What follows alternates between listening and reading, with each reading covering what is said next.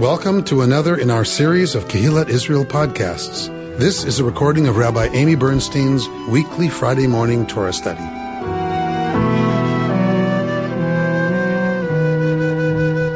We are winding down the Joseph narrative. We're in the third year of the triennial cycle, so we're starting at the last third of every Torah portion. So we're in the last third of the this third part of the Joseph narrative. So let's take a look at our text. So we remember what happened. Someone already mentioned the baker and the butler from last week. The butler doing well. Baker, not so much. So Joseph is vizier of Egypt. Earlier in this parsha, he comes out to his brothers because he hears Judah saying, "Take me instead of Benjamin." Judah, who in the interim has lost two sons and almost killed the son that Tamar was pregnant with.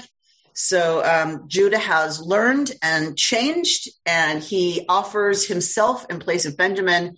And when Joseph hears this, he can't hold back anymore, and he weeps, and he comes out to his brothers and tells them who he is.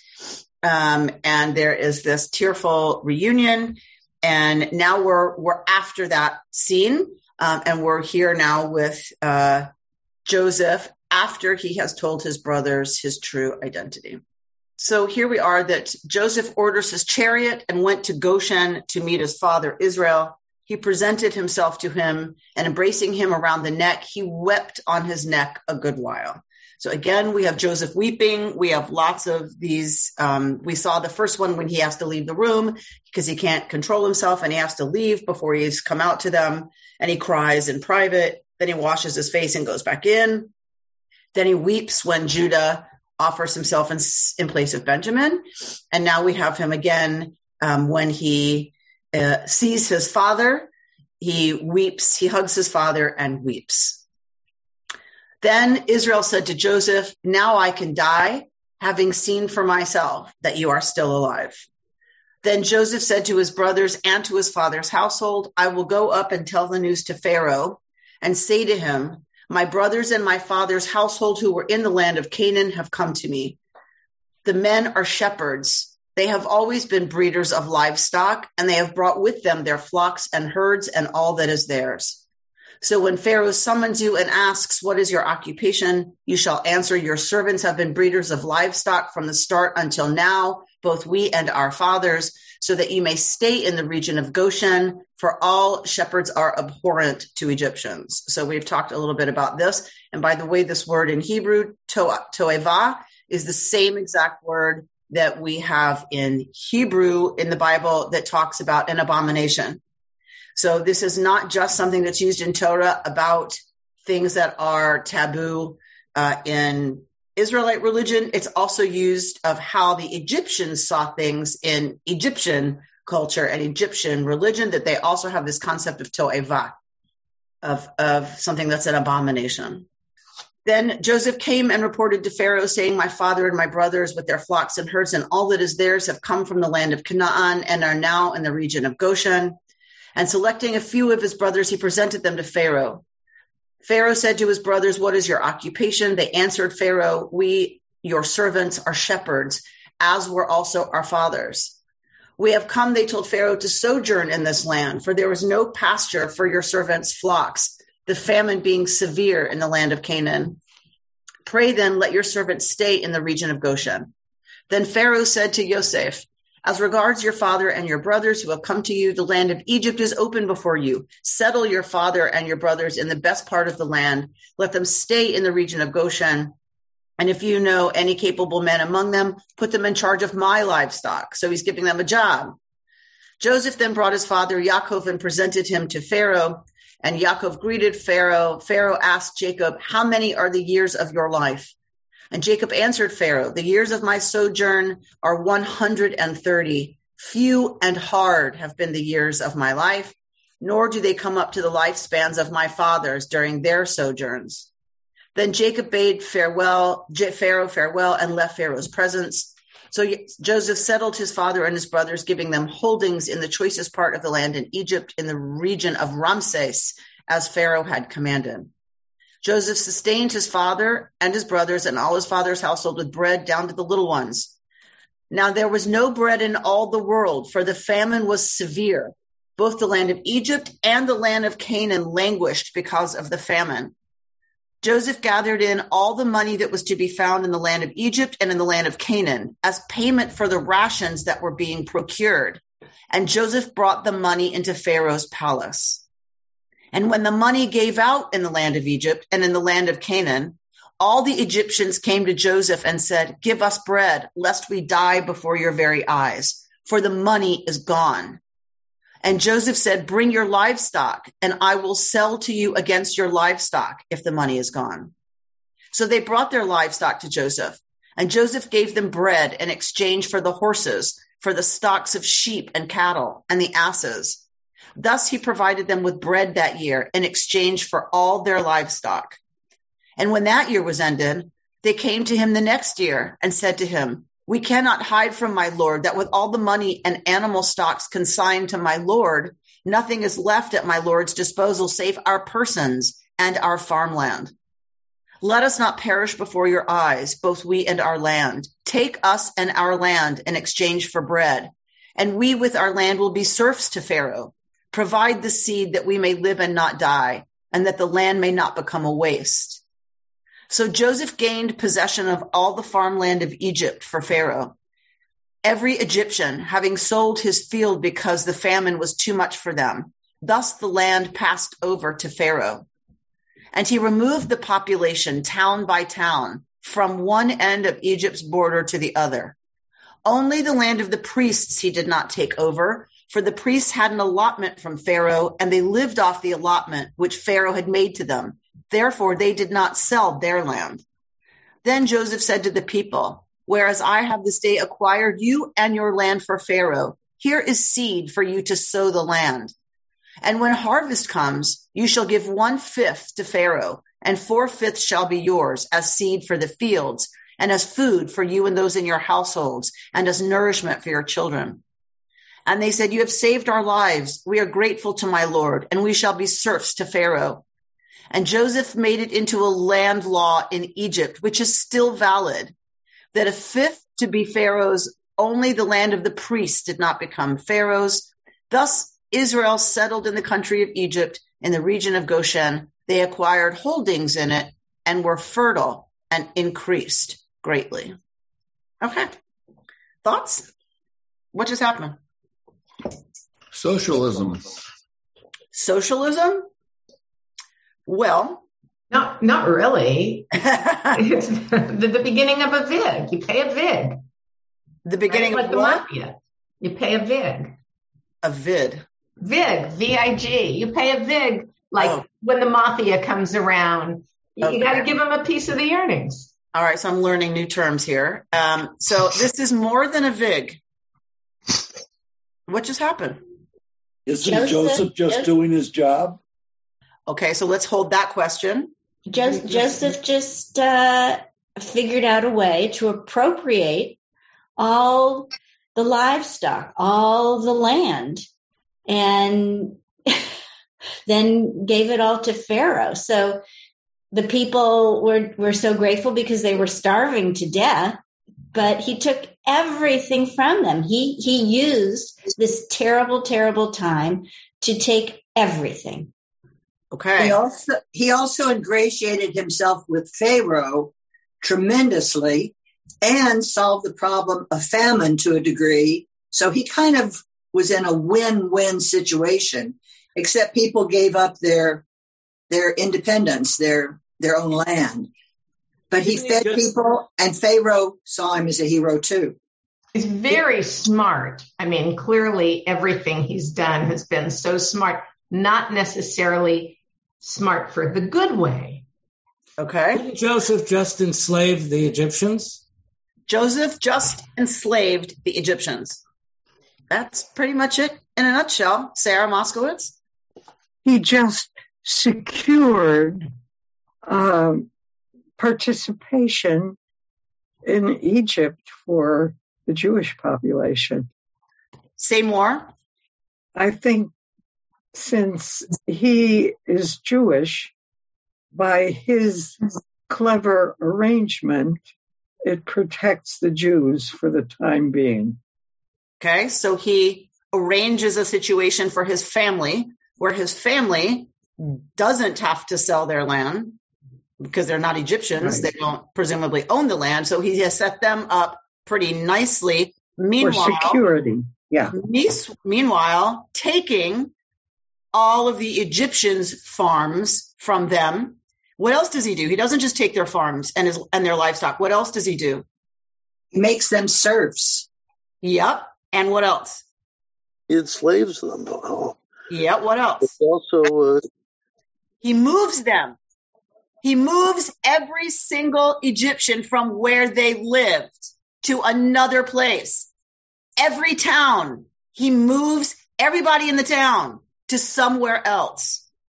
So not only does he enslave them, not only does he take all their stuff, he moves them so that they are no longer living in their local historical places. Because what does that help? You're right, Susan, like Lenin and Stalin. That's right. The government owns everything. What does that help prevent if you move people out of where they grew up? They don't have power of community anymore. They don't have the same power of community, and they don't have the same attachment to this is my land. If you uproot somebody and move them somewhere else, they just got there yesterday. So I'm thinking about Israel. Their attachment to their claim to that land, right? Mm-hmm. You also hopefully tamp down rebellion, right? This is what Rome did. Rome moved people out of their cities and moved them somewhere else in the Roman Empire, because then you're less likely to rebel. This is not your place. You're somewhere new. Okay, Mark, were you trying to say something? Oh, I was wondering, don't recall in this part of the Portia where where the moving of everybody was mentioned. Did I miss that? You did. Oh, okay. You did. I'll take your word for that. Yes. He moves everybody. 7:21. All right. So let me see if I can direct you. Caution 21. Verse 21. Yeah. Thank you.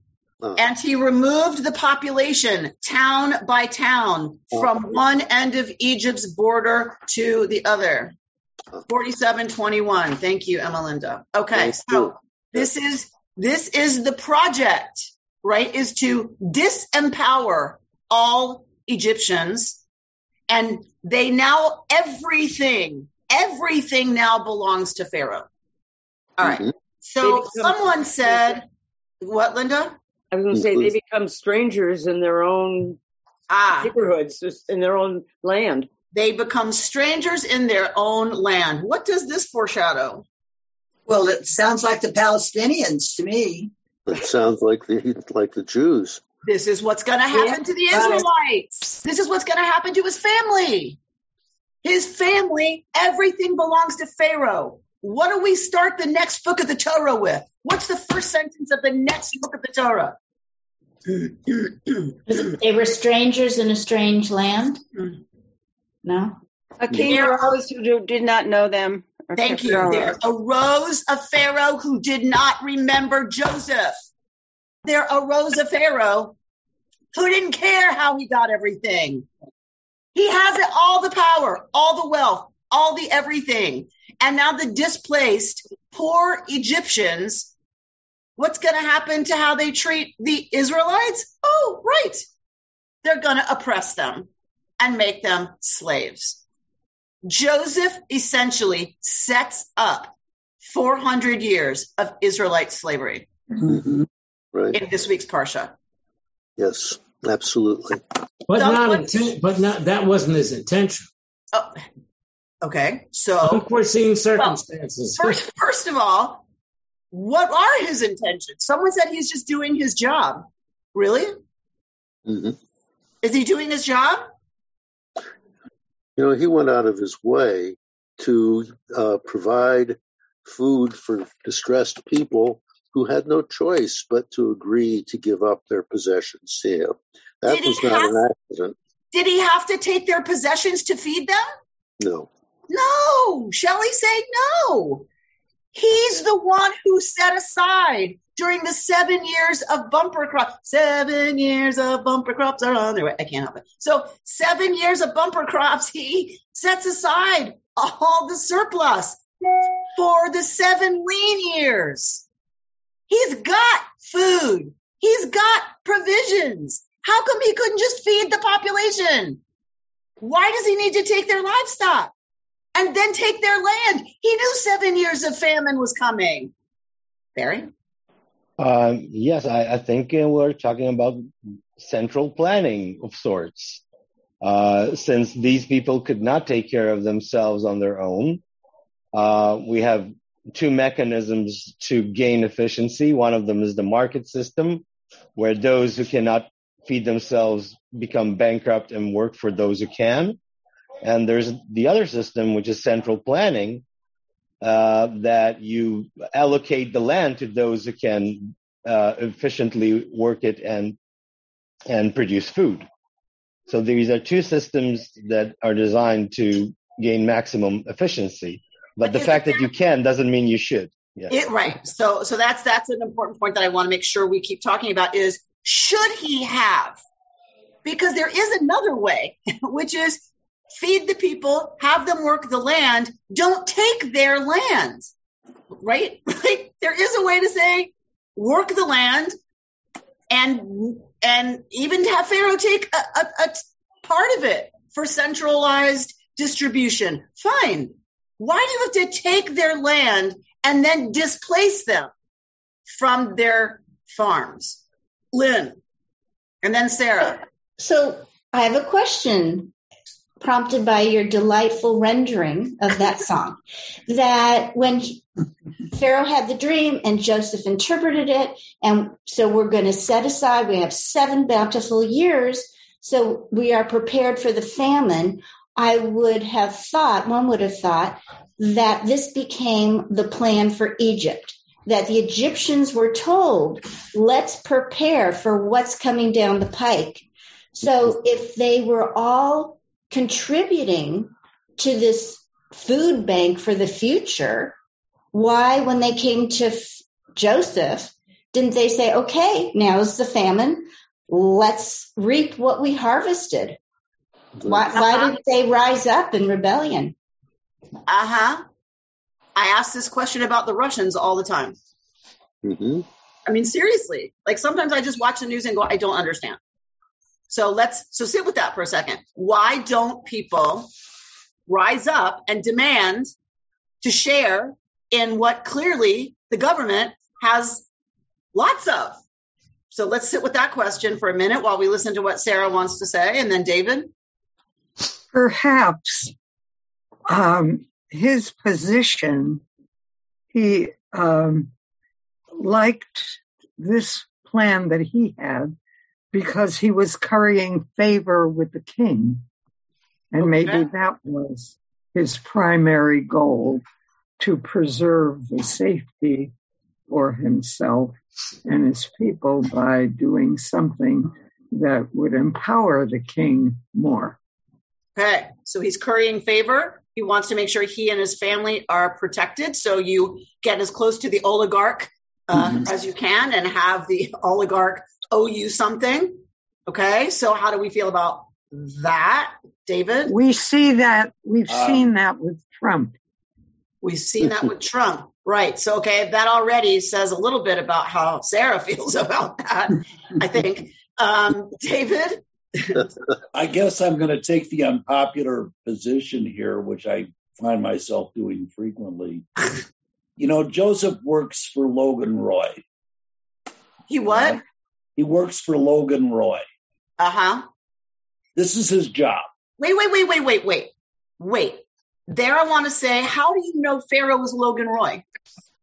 Pharaoh was Pharaoh. Pharaoh was told. We have no indication. Joseph expected to subserve Pharaoh. We have no indication, though, that Pharaoh's like Logan Roy. What would you guess would be the response? that Pharaoh would want. Wouldn't Pharaoh look with favor on what Joseph would be doing here? Sure. So that's what Sarah suggested, that he's so Joseph is Pharaoh's employee. Now, Joseph could act separately. He could commit economic suicide and say, Pharaoh, the hell with you. I'm looking out for the people. I assume that Pharaoh would say to Joseph, it's time for you to find a new career. Okay, so now maybe we're expecting more out of Joseph than we have a right to expect. I think you're making a lot of assumptions about Pharaoh that we don't have any evidence for. Joseph is the one who interprets the dreams. Joseph is the one who comes up with the plan. Joseph is the one who decides to take their livestock and their land and move them off their ancestral homeland. We have no indication that Pharaoh expected anything other than a plan to feed the people during famine. This is Joseph doing this. What would you guess would be Pharaoh's response if we have those without evidence? I bet you polled everybody here, they'd say Pharaoh would love what Joseph's doing. Feed the people. That's all we have from Pharaoh, is he gives Joseph the power to feed the people. It's up to Joseph how he does that. Now, do we think Pharaoh's pleased with this? Sure, we can assume Pharaoh's pleased with this. That has nothing to do with should Joseph have done this. If the question is he trying to curry favor with Pharaoh like people have suggested, then yes, this is a good plan. But the question we're sitting with, and the rabbis have been sitting with for thousands of years, is should Joseph have done this? Amy, that's a different issue. That's the moral issue, and you're absolutely right. But the practical issue is David, that's what Joseph's job is. He could have done his job without doing this, is my point. I doubt that. Done a fabulous job of feeding the people because he had surplus. So what I hear you saying is, yeah, but if he can, why wouldn't he do this? And that's the big question, though. Did he have to? And if he didn't, how do we feel about that, Barry? I think the answer to the no rebellion question is really about Joseph making sure that the priests are not to be touched. So, and Joseph is also perceived as a person with a direct connection to God. So, people really hesitate to rebel against God, especially if the priests are saying, sure, that's a great plan. Right. So I think Barry's on to absolutely something critical, which is one of the ways you keep a population from challenging authority is to make sure you've got other kinds of authority spread throughout the population. So the priests' lands were not touched.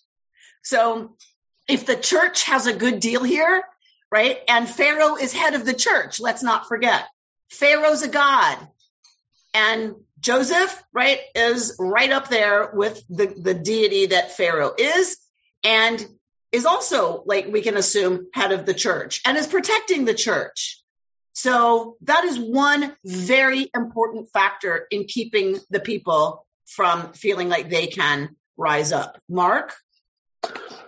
Actually, I think what I was going to say is essentially that what everybody's been saying, or most people have been saying, I think all of these issues are essentially true. They're all motivations that people have, and this desire, the desires to have power over people, to own all the means of security, is more or less universal desire. And the specific ways and conditions under which it's worked out, I think, are important. But the motivation is there on all sides, regardless. I think the interesting thing, in a way, is what you were just talking about, which is the essentially submissive acceptance of this by large masses of people who submit to the authority and power of very small numbers of people who really don't have any means of enforcing their power physically, but do psychologically. Nice. So one of the questions remains before us. I think, Mark, it's absolutely spot on that this is universal, the desire to have, control over other people, to have more, to take what we can get, all of that. So my question is, what is this story doing in Torah? Right? Okay, yeah, it's universal. This is our hero. This is our guy. What is Torah? Why is this here? Jody? Is it a warning? Is it a warning that pragmatism is not the answer to all the problems? All right, so let's sit with that possibility. Jody?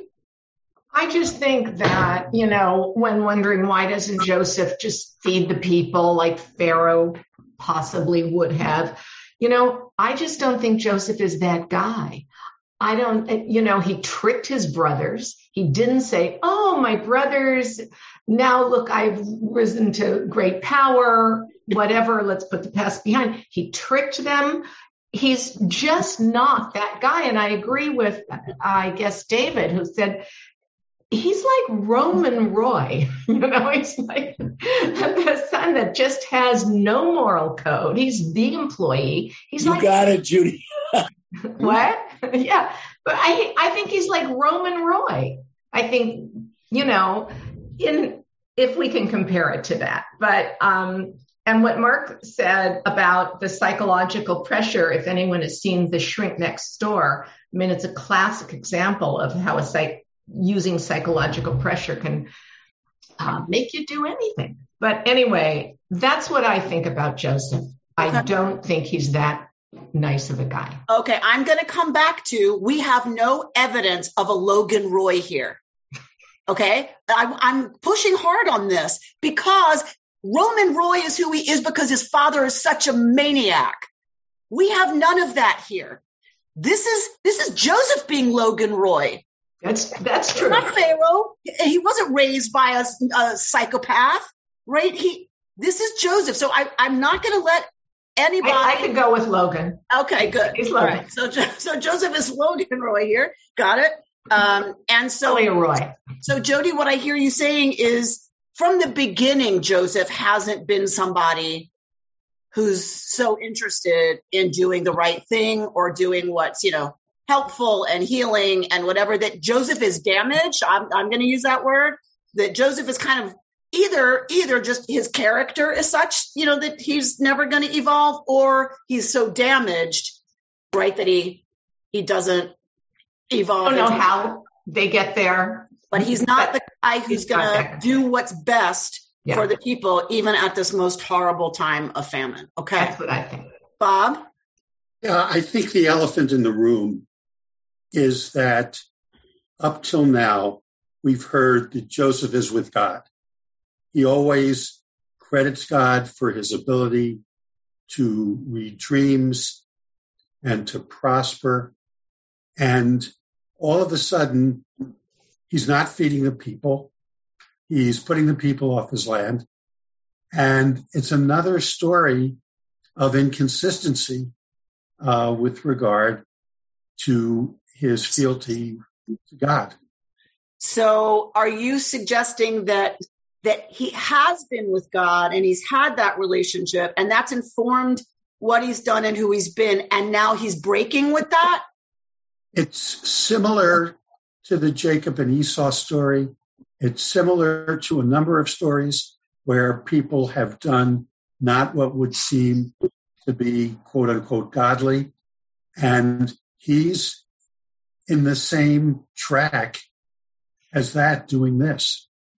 So the stories, and this isn't so different from other stories in Torah, where our hero, on the one hand, walks with God and, is a great, moral, exemplar. And on the other hand, does some really icky stuff.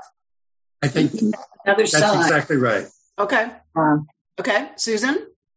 Yeah, I hear what everybody has to say about this, but then I think about, what if Joseph had not taken land away, what if he had not essentially enslaved all the people?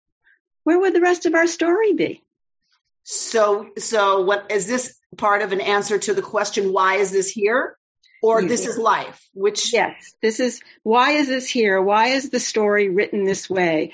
So that people have become enslaved, and that eventually somebody arises, a pharaoh arises who does not know Joseph.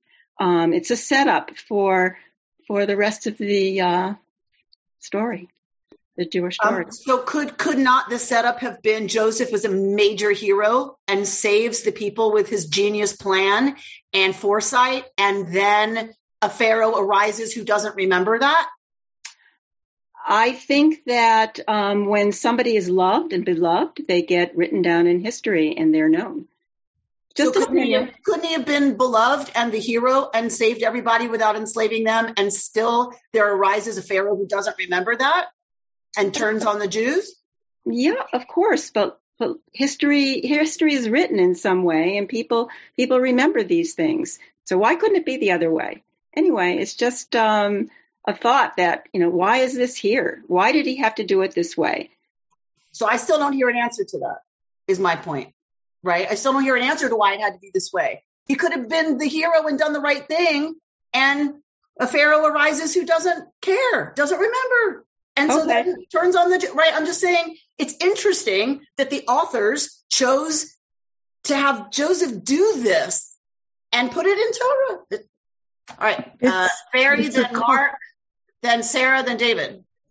I think the answer to the question of why is this written here is because we assume that the writers, the editors of this story were refugees from the devastated kingdom of Israel, namely the Ephraim tribe, elite. And they have to explain why they are the elite and not Reuben, who's the firstborn of Jacob. And also they have to explain why they broke away from Solomon's kingdom. And this is exactly what Solomon did to build the temple. He moved populations, he levied a heavy tax, and he did very similar things. Okay, so this would justify, right, people saying, okay, we're out, because this is tyranny. And this is not how you're supposed to rule a kingdom. We don't want to be part of a kingdom where the king does this to his people, so we're out.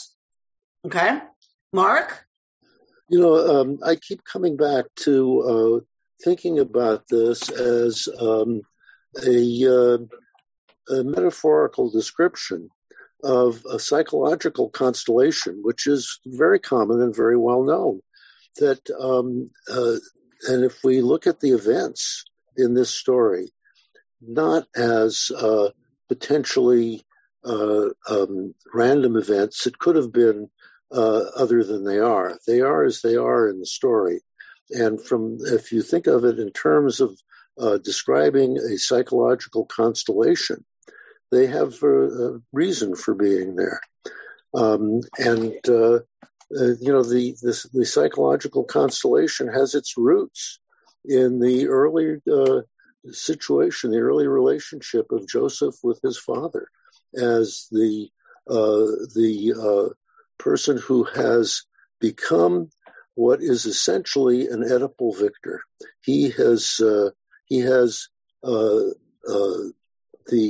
not only the victory of being his father's favorite, the special child, the inducement to a development of narcissistic grandiosity and so on, but also all of the fears, all of the anxieties about retribution and his needs and desires to fortify himself against that and to present himself in some more grandiose way, not as someone who is inherently anxious and feels very vulnerable. And I think there's much more to be said about it, but the story is very coherent if you look at it from that point of view. So for Mark, what I hear you say, this is great. So the explanation is because Joseph was broken. Joseph was damaged. And so it has to, so the natural outcome is that somebody wants total power and control because they have such, so that is an answer to why, that I like a lot is that because he had the problem starting in childhood, with, right, how his father treated him and in relationship to all these other older brothers. Mom's gone, right? So mom's out of the picture. And in that sense, right, no competition for, dad's affection and attention. Joseph kind of becomes the representation of mom, right? And in that sense is dad's partner. And so then what that leads to, right, is not good things, right? And to somebody who, of course, this is going to be the outcome if he's given the opportunity to exercise that kind of power and control. Lovely. David? Amy, Mark really did say it much better than I did, but that's what I was trying to say. I honestly think after, 6 or 7 years of going through this, that virtually everybody from Abraham down is on the spectrum in one phase or another. And this is a whole defective group of people caused by tremendous emotional scarring. And I think Mark is absolutely right to expect more out of Joseph, given the framework from which the whole family came and being in a pit and having the brothers try to kill him. How much can you expect? So also I want to add, I look at Torah now, maybe what you've taught me is this is the story of our people. This is us. And we can expect the warts and the problems and everything that comes with it. So if the rabbis are looking for a better answer, they're looking down the wrong avenue. Of course, Joseph could be a saint, but that's just not Joseph. And that's our story. And that's what we're reading. And that's what we're studying. Okay. Thank you. I just want to clarify that people on the spectrum don't behave like Joseph, right? So that is not part of what it means to be on the spectrum. So I just want to be very clear about that he's right. This is something else. This is what Mark was talking about the kind of damage that comes to a healthy ego and a whatever when it's, of course, it's given stuff that isn't appropriate. Shelley? Well, I would agree with you that none of these people are on the autism spectrum, but we are seeing the spectrum of human behavior and what we're all, I guess, capable of, depending on the choices that we make. But I'm struck by one other thing based on what was said here, which is, yes, Joseph grew up very self-centered, narcissistic, thinking the world revolved around him. I mean, he's quite obnoxious too. But at the same time, we had the sense that he believed he was serving God. It seems to me in this moment, he's not serving the same God. He's moved away from God to serve Pharaoh because that's gotten him all the golden riches. He lost that center. And this is what happens when we lose our center. This, domino effect of horrific things can happen when you forget that God is at the center of everything we do. Our God is at the center of everything we do, not Pharaoh, who just happens to be over here.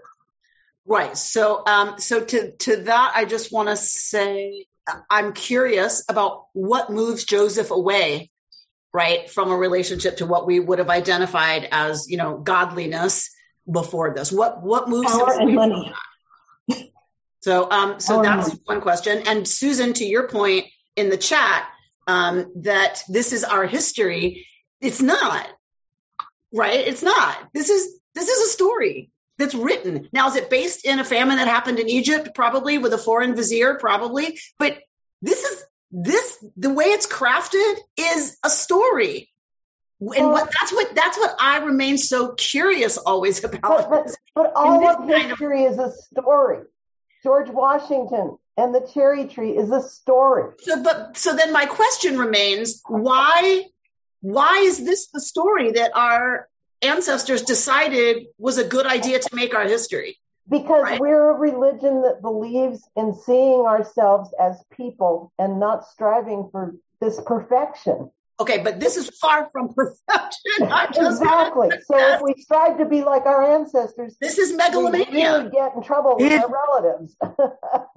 Right? It is a cautionary tale. Okay, the whole thing Sarah be saying summed the whole up business is be as very, a cautionary very careful. tale. Be very careful, people, because you may think you're walking with God. You may think you're all that, and you may think you're doing such a great job in the world, and all it's going to take is some temptation, and look what can happen. And all it's going to take, and all it's going to take is arriving at a point of power after you have been powerless. Okay, so don't think you're immune, or don't think your suffering has made you immune to becoming them. It is sometimes out of our suffering that we become exactly what damaged us. Thank you, Sarah. Mm-hmm. Jody. Okay, our entire Torah is filled with characters with faults, and that's why they're in the Torah. That's why it was written. This is my belief. We didn't write about things that were not a cautionary tale, that were everybody behaving la, la, la, la, la, and it's wrapped up in a little bow, and nobody does anything bad, and there's no question, and nobody's tricking someone in bed by singing the love tunes. This is what our Torah is, I believe. It is filled with faulty characters. It is filled with Moses who gets angry, and this is what it is. It's for us to learn from. I don't think this would exist if it was just filled with people who just obeyed all the rules and never did anything wrong and never did anything to hurt anybody and just wrapped up. I don't think that would exist. So it's very interesting that the rabbis don't go there. The rabbis don't go there. The rabbis need to justify Joseph doing what seems pretty horrible. This is different than la, la, la, la, la, wrap it up with a bow. This is for real. Enslaving the entire population? Really? That's a little bit beyond we all have our faults. This is megalomania.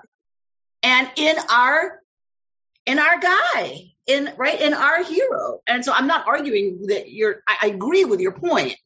Obviously, that's you've heard me say it a million times. That's why I love these stories, is because it's not perfection. It's not these are heroes that are unlike us. Of course, this one feels a little different. Moses losing his temper, all that kind of stuff.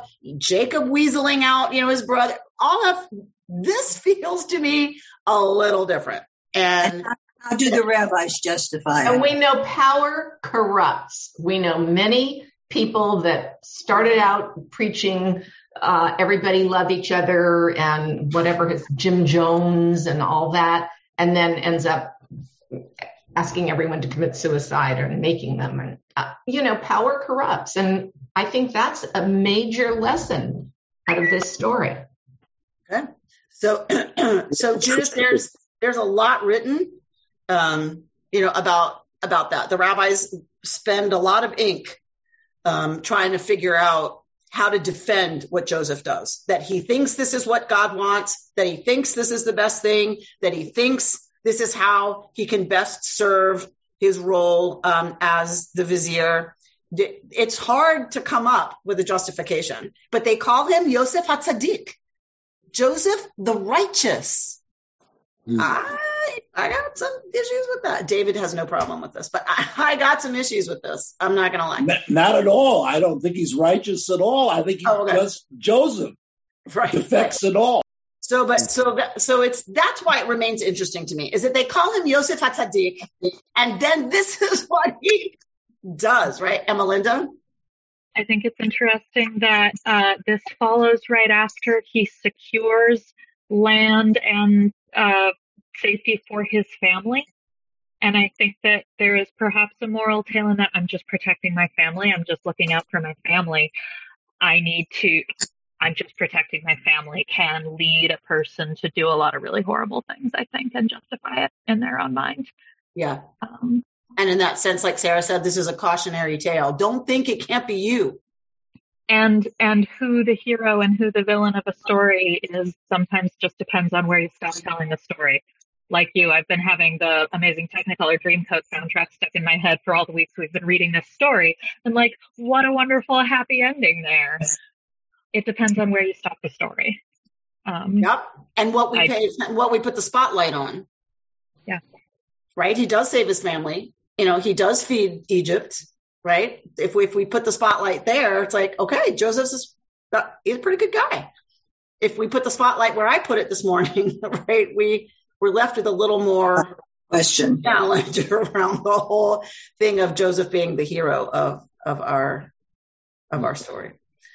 Okay, so the other thing that this brings, I think, forward for us as progressive Jews is what is our participation in a world food supply system that constantly disempowers people in other countries who become dependent on us for food. And if you go to AJWS, American Jewish World Service, they have beautiful pieces written on exactly this question, that Joseph, in feeding the people, makes them and taking everything, makes them dependent on him, and that leads to terrible things. And that, yes, they get fed, but at what cost? And then we see what happens, right? We see what happens as we start the book of Exodus. It sets up a terrible system that lots of people suffer under, and a system of inequality, of inequity that now continues for 400 years. And so the question we're asked by places like American Jewish World Service is, what are we as America doing when we start importing we export our grain to places where we're now undercutting the price of grain in that country for farmers in that country?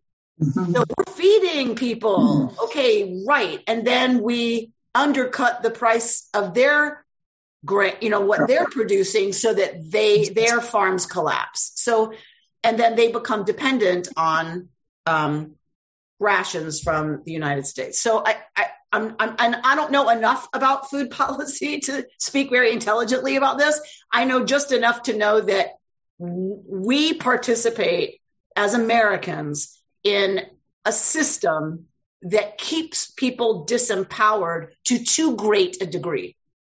And that we need to put pressure in the ways that we can on where we spend our aid money and how we help other people so that they are empowered and not disempowered. And I think it's one of the cautionary tales of the Joseph narrative, is how helping people can also essentially disempower them to a point where there's no way for them to get out of it.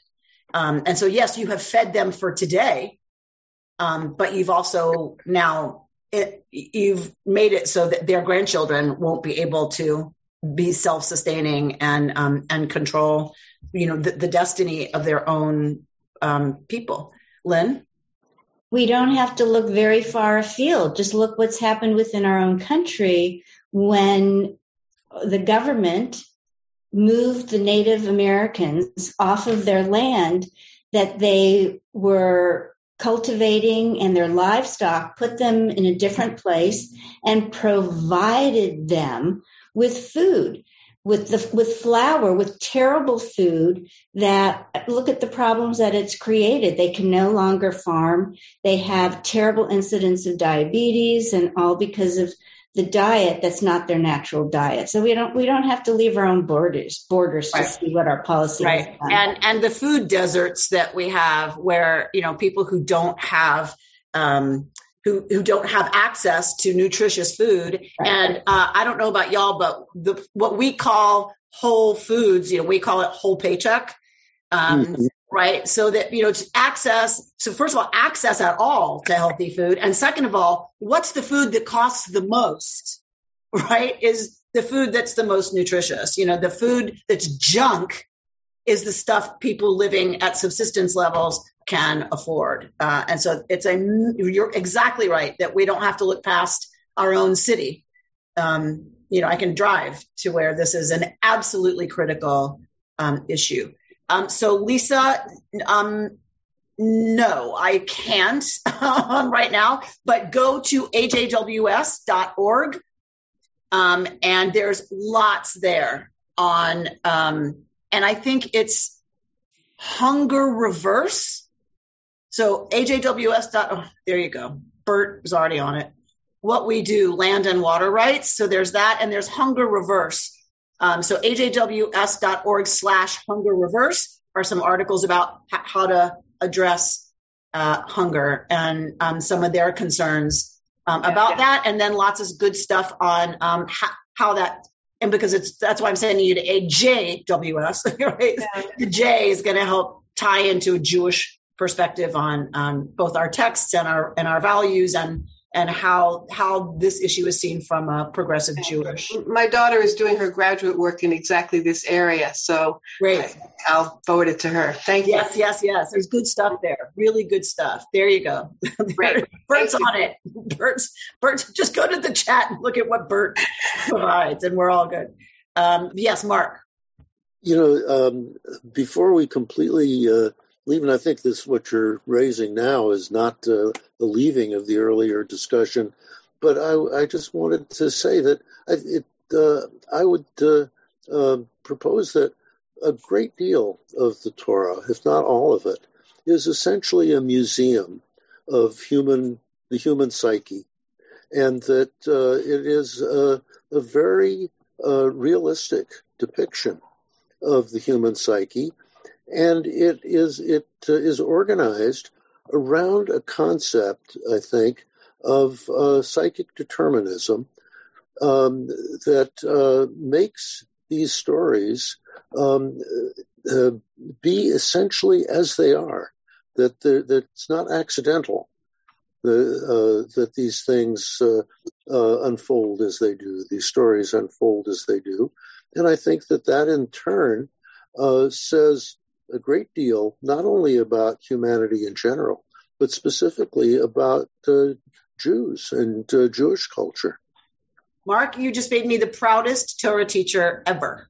The proudest Torah teacher ever. That Mark Fish, who's like, I know nothing about any of this stuff, is now saying, Torah is. I love that. You just made my week. Right? So we should all get to a point where it's like, okay, here's my understanding of what's going on with this stuff. And I think it is absolutely true that this is a museum of the psyche, of the spirit, of the heart, of reality, of humanity, of all of us. And that means there's some pretty ugly pictures, right, in here. And, to Sarah's point, this is one of the more cautionary museum displays, is here's what can happen when, and that it's about remaining vigilant, that we still we might be the hero. We might be walking with God. We might be doing so many wonderful things, and, right, be very careful when you get access to fulfilling your own, stuff, that be very careful that you don't take opportunities given to you where you have power and control to act out of your desire to feel better, at whatever places we don't feel so good, right, about ourselves, consciously or unconsciously. Okay, David, and then we're going to close up. Amy, you asked, I think, a really important question, and I don't think we really came to grips with this, but I'm reminded of the idea that what's in the Torah was written and redacted much later than the events that they're writing about. So the question you asked is, why did the rabbis choose this? Why did the redactors choose this story? And I think Mark and Sarah really have their finger on it, that at the end of the day, we really need to be aware of what happens when people act out of malevolent desires, and that's us. This is a window to us. But the choice of why using the story seems to be what Sarah said. It's cautionary. Wake up, because this could happen to you. All right, so let's make sure we're awake, people, or else. You've been listening to Rabbi Amy Bernstein's Friday Morning Torah Study from Kehillat Israel in Pacific Palisades, California. For more information, go to our website, www.ourki.org.